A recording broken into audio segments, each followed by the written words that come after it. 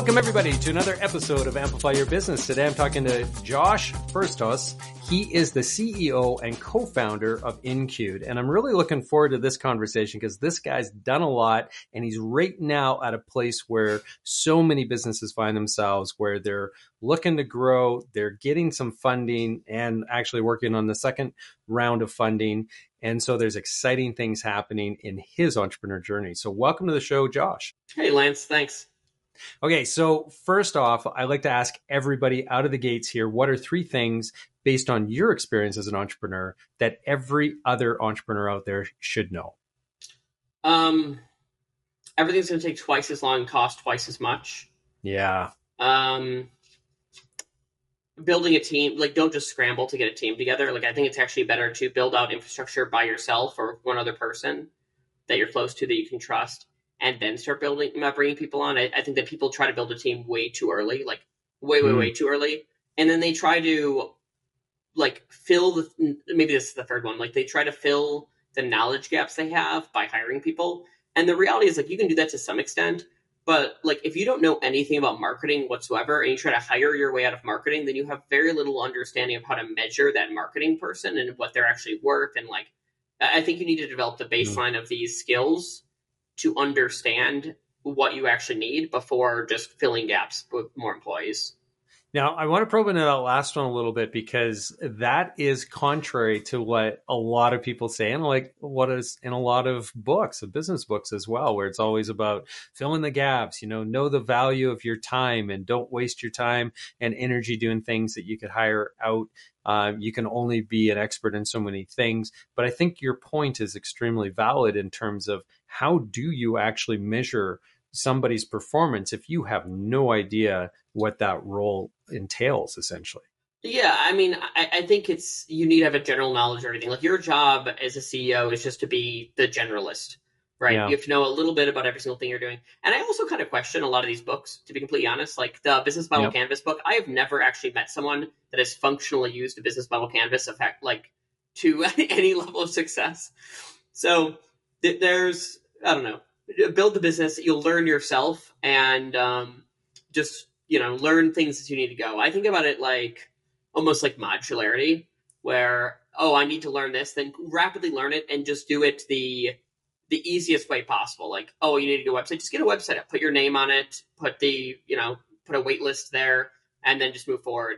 I think a lot of these things can be done way simpler than most people try to do them, and they generally overthink them, and that becomes fairly inefficient. Yeah, so I can relate to this in two different ways. So my business, Ample Media, before I would actually add another service, I tended to try to sit within that space a little bit myself to try to understand how to do it. And then obviously, build a base level of that knowledge so that when I built the team then to actually deliver it, then I knew enough and also I knew enough to figure out how to price it as well. That was the other issue is it's okay, well, how do you price the service? At the beginning, I'm wildly inefficient and somewhat ineffective, I suppose. And so you can't really base, in our industry, it's a lot of fee for hours, right? And so you couldn't really base it off of that because we didn't have the efficiencies built in. And so it's okay, so we want to almost kind of prototype it, test it out a little bit, do some trial delivery, and then start to build the proper team, and then actually figure out how to price the darn thing. And so that was one way that I can relate to this. And then the other way is really just that need, I think, sometimes for us as entrepreneurs to kind of control a little bit of it. And that's another thing that a lot of people talk about in a very negative way is that, you just need to kind of almost blindly trust your team or outside experts or whoever. But I always felt that if I didn't have a little bit more control at the early stages, I ended up with some failures, some big failures later on. And so I like to control that process a little bit. And I don't think that's necessarily wrong. I don't know how you approach it from that perspective, but that was one thing that helped me. I think that's generally how I think about it. I guess what I'd add is that you need to have an extremely high trust team. Low trust teams can lead to dramatic failure. And then the control mechanism really comes around creating guidelines from a strategic level, not from a tactical level. Yeah. So it's like, it's almost, you need to design the game, and then other people can figure out the game and play the game. Yeah. You know? Yeah. So like, I find that if control is overbearing, there's inefficiencies in like productivity. But if you explain the game to someone and align the incentives correctly, and you trust them, then you'll see really high productivity out of them. Yeah. So it's like the control is more the controlling of the prism through which people understand the job they have to do, not through micromanagement. Yeah. Okay, so let's move on to InQued. Tell us a little bit about the business. What problems are you trying to solve over there? So we do real-time financial data on private market assets, which is a lot of words to say that we let venture capital firms, private equity firms, investment banks, lenders, etc., understand how the portfolio companies who they're lending money to or investing into are performing, what their revenue is, the spending, the like everything effectively on those companies. Currently, how this works is people send Excel documents, PDFs, updates over emails, static information, which can be fraudulent. It can be just generally poor quality data. And it basically increases the risk parameters around these investments and loans in a pretty dramatic way. And you can see also some examples of this in like the media, where it's like the Frank case at JP Morgan, where they like didn't do a diligence effectively, and they lost like 125, or I think it was $175 million. And now they're in like a giant court case over it. Yeah. So the stakes here are pretty big. Our long-term goal is to create a Bloomberg terminal for private markets. I think that the markets in general are driven by the overall search for liquidity. So by enabling liquidity to come with greater ease, we can have greater efficiencies in the markets, which can lead to more innovation. I know that was a lot, but well, I think that's a really great goal. But just to reiterate the one part that you said there, which is kind of de-risking the portfolio a bit, the investments that these people are placing in. I mean, it's such a huge risk profile that these companies, these investment companies are trying to navigate through. So I would imagine any tool that they have at their disposal to try to minimize that or control a little bit more of that risk is going to be something that's really appealing to them. Yeah, I mean, and the best way to think about this, it's not necessarily a one-to-one, but imagine when you were investing in stocks in like 1980, and you're waiting on like the newspaper to say what the stock is, the next day. Yeah. That obviously was vastly less efficient than you looking on E-Trade or Robinhood and understanding what the stock price is literally right now. Yeah. Because there's massive amounts of opportunities for you to mitigate risk or increase earnings just in that one day, 24-hour period. Now, for the private companies, what we're talking about is reducing this from a quarterly basis is when you're getting updates currently. So any kind of like efficiency increase in data gather and to have that data be validated allows for investors to mitigate risk and increase returns in a pretty dramatic function. Yeah. Yeah. And so one of the things before we hit the record button that I really liked about what you're doing is the people who are investing in you are the firms that are actually your ideal customer set. And so you're getting a tremendous amount of customer information and insights from the people who are actually investing in you, which is very unique. I mean, most businesses don't have that ability to really leverage their investment community, the people who are putting the dollars in for that kind of data mining, really. Yeah, I mean, this is something we thought about like on the outside of the company that would make for like pretty high efficiencies. I think that a lot of companies couldn't do this. So like there's a whole stream of corporate venture capital where it's like pretend you're making like, I don't know, agro-tech. Then maybe you want like Monsanto to invest in you. Sorry, turn off your phone. Because then you have a built-in customer from your investment base. And it can help with distribution. And I think distribution is probably one of the largest hurdles for companies after they get product market fit. Yep. So, yeah, it's incredibly convenient for us. It helps because our investors understand the problem we're solving because they feel the pain every single day. And I really appreciate their feedback.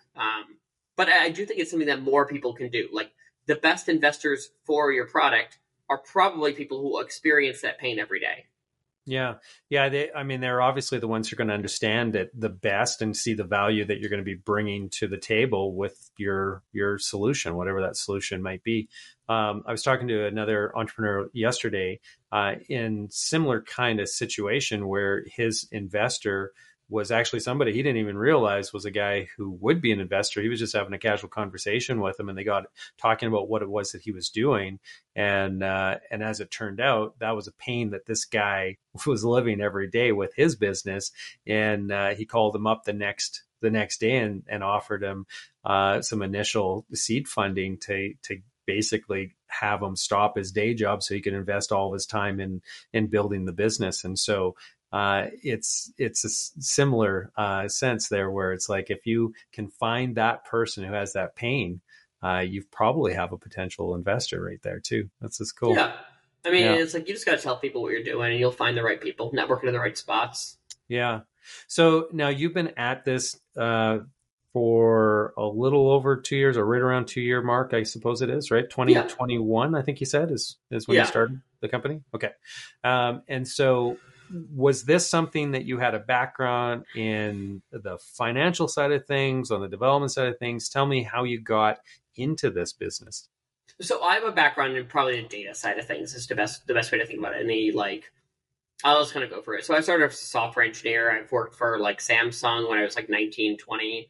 I ended Okay. up in college getting out of software engineering, getting into business, and I helped scale up a tech startup, actually in the medical technology space that was using AI so for some fairly exciting things. So I got to watch that kind of scale up before I even graduated. Um, yeah, and then I ended up getting to the corporate world, and I was working on intelligence security technology that we were selling to governments and doing a lot of custom stuff there. So really, like a large amount of my career has been solving really, really big data problems. Um, and the way I think about this is one really, really big data problem. It's Yeah. not really about like the financials is just that's just the mechanism by which the data represents itself. Yeah, yeah. And so I'm curious about that experience that you said that you had when you were in school still, I think, right? As Yeah. you were part of and witnessing the scaling up of another startup. So the experience that you had there, how has that informed what you're doing right now with your business as you're beginning to scale it? Well, I mean, like, I have looked at my life as like a series of watching adults make mistakes, which is like you have bosses and you're like, I don't want to be that guy, or like, I mean, Yeah, yeah, granted, like yeah, the boss I had at the startup was actually fantastic, but you learn a lot of mistakes, and I yeah, think that observing the mistakes is probably the most important thing there. You're like, okay, like they hired people too early, or like this, they didn't spend money correctly, or they didn't raise enough, or like they were too focused on adding features that customers wanted instead of like, you know what I mean, yep, whatever it may be at the given time. So I think it just gave me a lot of perspective. And I think that perspective is very useful. I wouldn't say it was like one little thing. It's like, yeah, like I made cold calls and I designed websites and like I went to conferences and I mean, I did all the small little things that somebody at that age does. But I think it's a lot of observing. But then there's also a good degree of like understanding CEO speak, of like yeah. you sit next to someone enough and you just like, oh, this is something I could do. And maybe that's something that I don't think enough people get, is just realizing that like having a venture backed startup is something you can just do. Yeah. It's really difficult. Like, I'm not trying to minimize that, but once you meet a few people that have done it before, you realize that like that is within the realm of possibility. Yeah, it demystifies it, right? I mean, Yeah. there's a lot of people that if they don't have that experience, haven't brushed up against it. We see the Shark Tank in Canada here, Dragon's Den, and we see it out there, but it always seems somewhat unattainable until you start talking to entrepreneurs who are in the space who are getting the funding, And those and it's deals are like, so bad.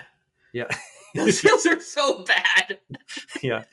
Yeah. Well, So and I think, I yeah, talked to a number of people who've been on those shows, and the reality of it is that the deal that's made on the show doesn't actually transpire at the end of the day, either because of the due diligence that was put in, or yeah. it's just once they got into the fine print, the entrepreneur's like, no, this is like I'm giving away everything here. This is Yeah, they ridiculous. actually realized they're like 200K for 40%, and I'm just like watching them like that is insane. Like you Yeah. are a crazy person. Like that is like, Totally. Well, now you have a lot of experience though too, talking to a lot of entrepreneurs, because you, from what I understand, was highly, or maybe you still are, highly involved in an incubator, and so you were a mentor, or still are a mentor to a lot of businesses. Talk to us a little bit about that and the way that you give back to the community a bit. well, yeah. I mean, I guess it's giving back. I get paid to do it, so it's Yeah. it's more of we can. I don't want to portray it as charity work, I suppose. Yeah, so I'm an advisor at Alchemist Accelerator in San Francisco. They are the world's top BDE accelerator, and I help advise the Alchemist X GovTech program. Yeah. So I help companies with their go-to-market strategy. I help them with understanding how to talk to investors, with a lot of CEO coaching, Yeah. that kind of stuff. It's yeah, I've done 23 companies there, and then before that, this is more of a networking thing. But I was the head of Founders Network Chicago, where we had a few hundred members, and that was more of a community thing. Yeah. So back to the incubator there, and what the like mentoring that you're doing. What are you finding to be some of the biggest mistakes that you're trying to basically train out of some of these new founders? Well, so I should clarify. So it's an accelerator. So these are already funded companies for the most Okay. case. So Okay. these are like they have pre-seed funding and they're looking for like product market fit. So Okay. generally they're a little more developed. But to answer the question, generally it's hiring too quickly. Generally it's assuming you have product market fit far before you have product market fit. It's getting into large enterprise deals or hoping to get a large enterprise deal Mm, with some big brand that promises you the world, but then you're going to die by their slow bureaucratic process. And they want a billion customizations on your product that is going to kill it for the people who are actually going to allow you to scale. It's not being able to accurately describe the unit economics of the business and how it achieves nonlinear growth. It's a lot of the things that you're trying to figure out when you're moving from building a product to solve a problem to trying to get initial scalability to show that this can be a large enterprise potentially one day. yeah, and on the topic of product market fit, I mean, this is, the biggest, one of the biggest challenges that a lot of companies face is really trying to figure that out, because they have a great idea, they get some positive feedback from the market, but they don't have anybody putting cash down on the barrelhead, so to speak, yet. And so you never really know if you have it. So in that situation, I imagine a lot of the businesses that you're talking to in that program are at that stage, right? And so what advice do you have to give them that would be, somewhat, I guess, general across multiple industries, and that maybe our entrepreneurs who are listening today would be able to take away and go, okay, I'm going to use that to try to nail my product market fit. Yeah, I mean, I think it's just everyone thinks they have product market fit before they actually have it, Yeah. and then they proclaim that they do. So I would say that unless you are literally getting so many sales that you need to scale your customer success team and you are stressed out because you're scaling so quickly, then you probably don't have it. Hmm. I don't know if this answers your question, but I think generally um, that's how it works. And I think the best way to solve this is really doing product research. So it's doing customer interviews. It's taking a more methodical approach to product. I'm not necessarily an expert on this, but I think that Sam Altman, I believe, apologized for a lot of the advice that he gave at YC a little bit ago because he Oh, was really? talking about like rapidly developing products and like getting the MVP out there, and then proceeded to like raise something like $100 million to make OpenAI before they even launched a product. And then he like wrote a thing on his blog where he's like, actually, like sometimes to make a business, the capital input is vastly larger than I assumed it was before getting into this space. So it's filter advice really, really well, because like you're going to know what's right in your gut, and everyone's going to tell you what to do, and just sometimes you got to think about it, ignore some of it, and do what's best for you. You'll figure out what makes your business work. Yeah, yeah. And so when it comes to advice, there's a lot of people that feel that you need to have some sort of advisory board set up like early days. Some people talk about maybe waiting a little bit longer. Where's your stance on the fit of that advisory board, and at what stage of your business should you really be investing heavily in getting the right people sitting around the table? Well, my number one problem is I think that most people that make early advisory boards, including myself, I screwed this up and we rectified it and with this business. But people take on advisors too early, and they think that, okay, somebody knows a little bit more than you, and then you assume they can help you with like a ton of problems going forward. Yeah. But there's like someone that came out of corporate America and like has never made a startup before, and they know how to do things from that like consulting perspective or from that corporate perspective, and really it has no application whatsoever. So one, I would say that have shorter advisory board contracts.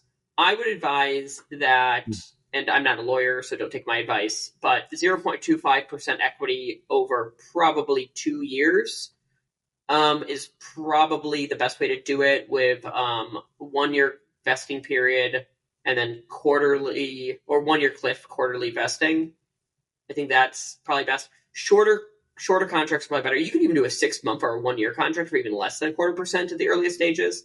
And I think that makes sense, because if you are good at rapidly taking in information, you're going to realize that you're going to grow past a lot of these people fairly quickly. Yeah. And that they're not always going to be a fit. You're going to think you're going to need these people for way longer than you will. And also, people just want to be advisors. And, like, there are tons of people who are going to want equity in your business, but they're not going to want to invest, and that should tell you something. Yeah. So, yeah. Yeah, I think that's a really, really strong statement that you just made there, because there are a lot of those people that, they're not investors. They're just looking for. They want their little chunk, and they want to say they're involved. Yeah, and they're looking to make their LinkedIn or their resume look way better, and No, I know a few of those people. I've bumped into over the years, and they'll talk about all these companies that they're advising and invested in, and their big portfolio and stuff. And it's like their level of understanding and knowledge of those companies, I don't think they really hardly pay attention to. They have never made a startup or been an investor in their life. They work a like directorial or vice president job in a large corporation, and they are a subject matter expert on one very specific thing. That kind of applies to you. Yeah. But broadly, a lot of the problems that you're going to have aren't like the subject matter expert problems. Like broadly, you need people that have literally done things soup to nuts before. Yeah. Like you need builders. And even then, though, and this is an interesting thing that one of a previous interview that I did with another entrepreneur was talking about, and they're saying, even though that advisor maybe has walked in essentially the same shoes that you have. So they were in the same industry, it started a business and everything else. They've got that experience, excuse me. But the market conditions today are different than the market conditions then. The competitive landscape is different. The technological landscape, the geopolitical, like everything is different than what it once was. And so the piece of advice that person was giving everybody too was just, kind of like what you were saying earlier on, where it's trust your gut a bit on some of this stuff. So don't, just because, you respect them and that you really do value their opinion, don't take it just at face value. Use some critical thinking and apply your circumstances to that advice as well. Yeah. Learning how to say no is like incredibly important, disgustingly important. Yeah, totally. Now, if you were able to send a letter back in time to your younger entrepreneur self, what would you tell the younger Josh? How much younger? Like, is this like 3 years ago or like 10 years ago? Well, you can pick what that is. So tell us what age or how many years ago this was, and at what stage you I were don't at. think 10 years ago me would have even listened to my advice now. I think he would have just ignored it and been like, this is stupid. So I'm going to go with like 3 years ago. Oh yeah, okay. 3 years ago, I would have just told myself to focus more on customer interviews and to really listen to what people are saying, and to also understand that I'm trying to think. This is like really specific to me, so I'm trying to draw away from that. But just because people will adopt your product early for some amount of small money, like pennies, like, you know what I mean, like, oh, we'll pay $75 a month for this, like that. Sometimes that does not mean that you should actually target that market. Like, that's not a good indication. Like, you need to find the real customers. So, and then when those first customers start telling you, I need things like this in my product, I need things like that in my product, don't jump to like take care of those people's needs, because they're not the actual customer and they're not paying you enough for you to actually change the product for them. And they're doing something that's self-serving, but it's not necessarily going to leave you in a winning position in the long term. So yeah. Yeah. That's a difficult thing, I would imagine, to balance though, right? Because especially in the early days, when you're trying to figure out that product market fit, you have some, people that are piloting or testing it out. And so you have this really small subset of people who you think are going to be potentially your target audience, telling you these are some of their needs that are very much self-serving, for sure. Yeah. That can derail your product roadmap very quickly. But you also want to be responsive to that. So how do you balance that, especially in the earlier days? Yeah, I don't know. I just think I'm still trying to figure that out. I think it's just talk to more people. Talk to a diverse set of people too. Like, it's, if you don't, I think that when you're making a startup, you want to find a niche with a very large TAM, like an untapped niche that you can sell into. But I think there's so much focus on the earliest stages of like finding that niche and making these assumptions and making this whole business plan that it forces people to tunnel vision before they've done the proper testing. Yeah. And then they kind of screw themselves over. Yeah. So it's like, just because, don't overplan. Don't like stick like your like a post in the ground and be like, we are doing this and willing to die on that hill. Be more experimental. Treat it like a science project where you're like, let's see if these people like it. Let's see if these people like it. And be willing to shift, because like everyone's going to be a critic and they're like, oh my God, you pivoted. Oh my God, you did this. And it's like, no, like we're just looking and to see what's useful. We're going to understand. And then we're going to weasel right in here. Like, I think that companies have a million little pivots to find product market fit. And it's not like they just had like one big pivot and then it's like, oh, we found it, eureka. Yeah. Like that's not how this works. But then everyone makes pivot seem like this wild 180-degree turnaround, when in reality, like internally, it doesn't work that way. It's just a bunch of little. So I guess be scientific about it. Don't die on the hill of your business plan. Yeah. And I love that. Here's a guy I'm talking to right now whose business is built on data, like delivering the right kind of data that people can action decisions off of, saying, being scientific about it. Like, look at the data, approach it with small incremental changes. We do the exact same thing. And this is my recommendation to anybody. Like, my space is on the marketing side. And so don't do wholesale changes. Like, we talk to companies all the time who say, we went to this agency to get some help, and they wanted to redo our whole website and rebrand and everything else. And it was, tens of thousands of dollars later before they actually even had something that they could then go to market with, but they were already in market with what they had. So just do incremental changes. And it's amazing how those compound upon each other. And after a short period of time and a few iterations, you have a drastically improved, in our case, marketing ROI. In the case of product development, you're going to have a much better product market fit, probably. Mm-hmm. And so it's really important to approach it methodically, I think, and trust the data. Yeah, you just have to be able to admit that you're wrong. Oh man, yeah. Like I think that ego is probably the biggest problem overall in starting a new company. Is that people are scared of their family or their friends are going to judge them for making the company. Like, that's the first ego thing. You're like, okay, like, I don't care what they think. But then suddenly you're like, well, like, what do my customers think? And like, I told my employees this, and well, I look like a hypocrite if I turn around and say I changed my mind.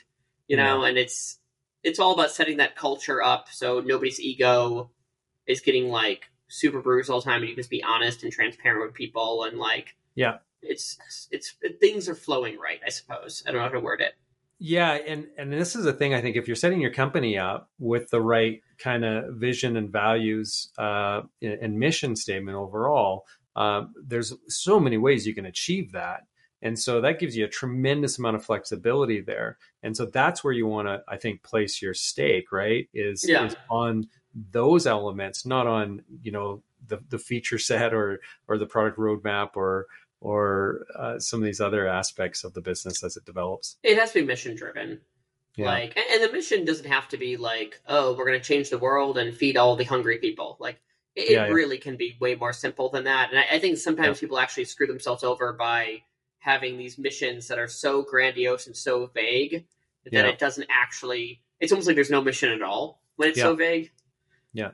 Yeah, so you just can't do something really, specific. It's not tangible enough, right? It's hard for your employees and your customers, I think, to really understand the role that the company's going to play within that. Yeah, it's like just do one thing really well. Yeah, totally. Well, this has been such a pleasure, Josh. I really appreciate taking the time today to chat with us. If somebody wanted to find out more about Incute or to connect with you, what would be the best way for them to do that? You can go to incute.com is where you'll find Incute. Yeah, you can find me on INCUED, just for those who don't know. Yep. And then you can look up Josh Furstoss on LinkedIn or Twitter or Instagram or whatever you please, or I guess is like your preference. That's Furstoss is Furstoss. But you can just Google me and it'll pretty much come up. And on Threads yet? Are you there? What's Threads? Is this like that's Facebook or Meta just launched a Twitter competitor, so it's going to be the Twitter killer everybody's talking about. So Threads. I'll see if it actually does anything, and then I'll consider putting effort in. Yeah, that's right. Well, thanks again. I really appreciate it. And for those of you who are watching this episode or listening to it and really enjoyed it and you want to check out the archives, head over to amplifyyourbusiness.ca. You're going to find all the videos there. Or you can just search Amplify Your Business on your favorite podcasting platform. You're going to find our backlog and our future episodes there as well. And just a shout out, we talk about in the secret sauce to building a business, which is based off of interviews just like this. We talk about the importance of advisory committee or boards, as well as some of the other topics actually that we touched on a little bit here today, Josh. So for those who want to do a little bit of reading, check it out. That's available as well at amplifyyourbusiness.ca. Until next time, everybody have a prosperous day. And thank you so much, Josh. Really appreciate it.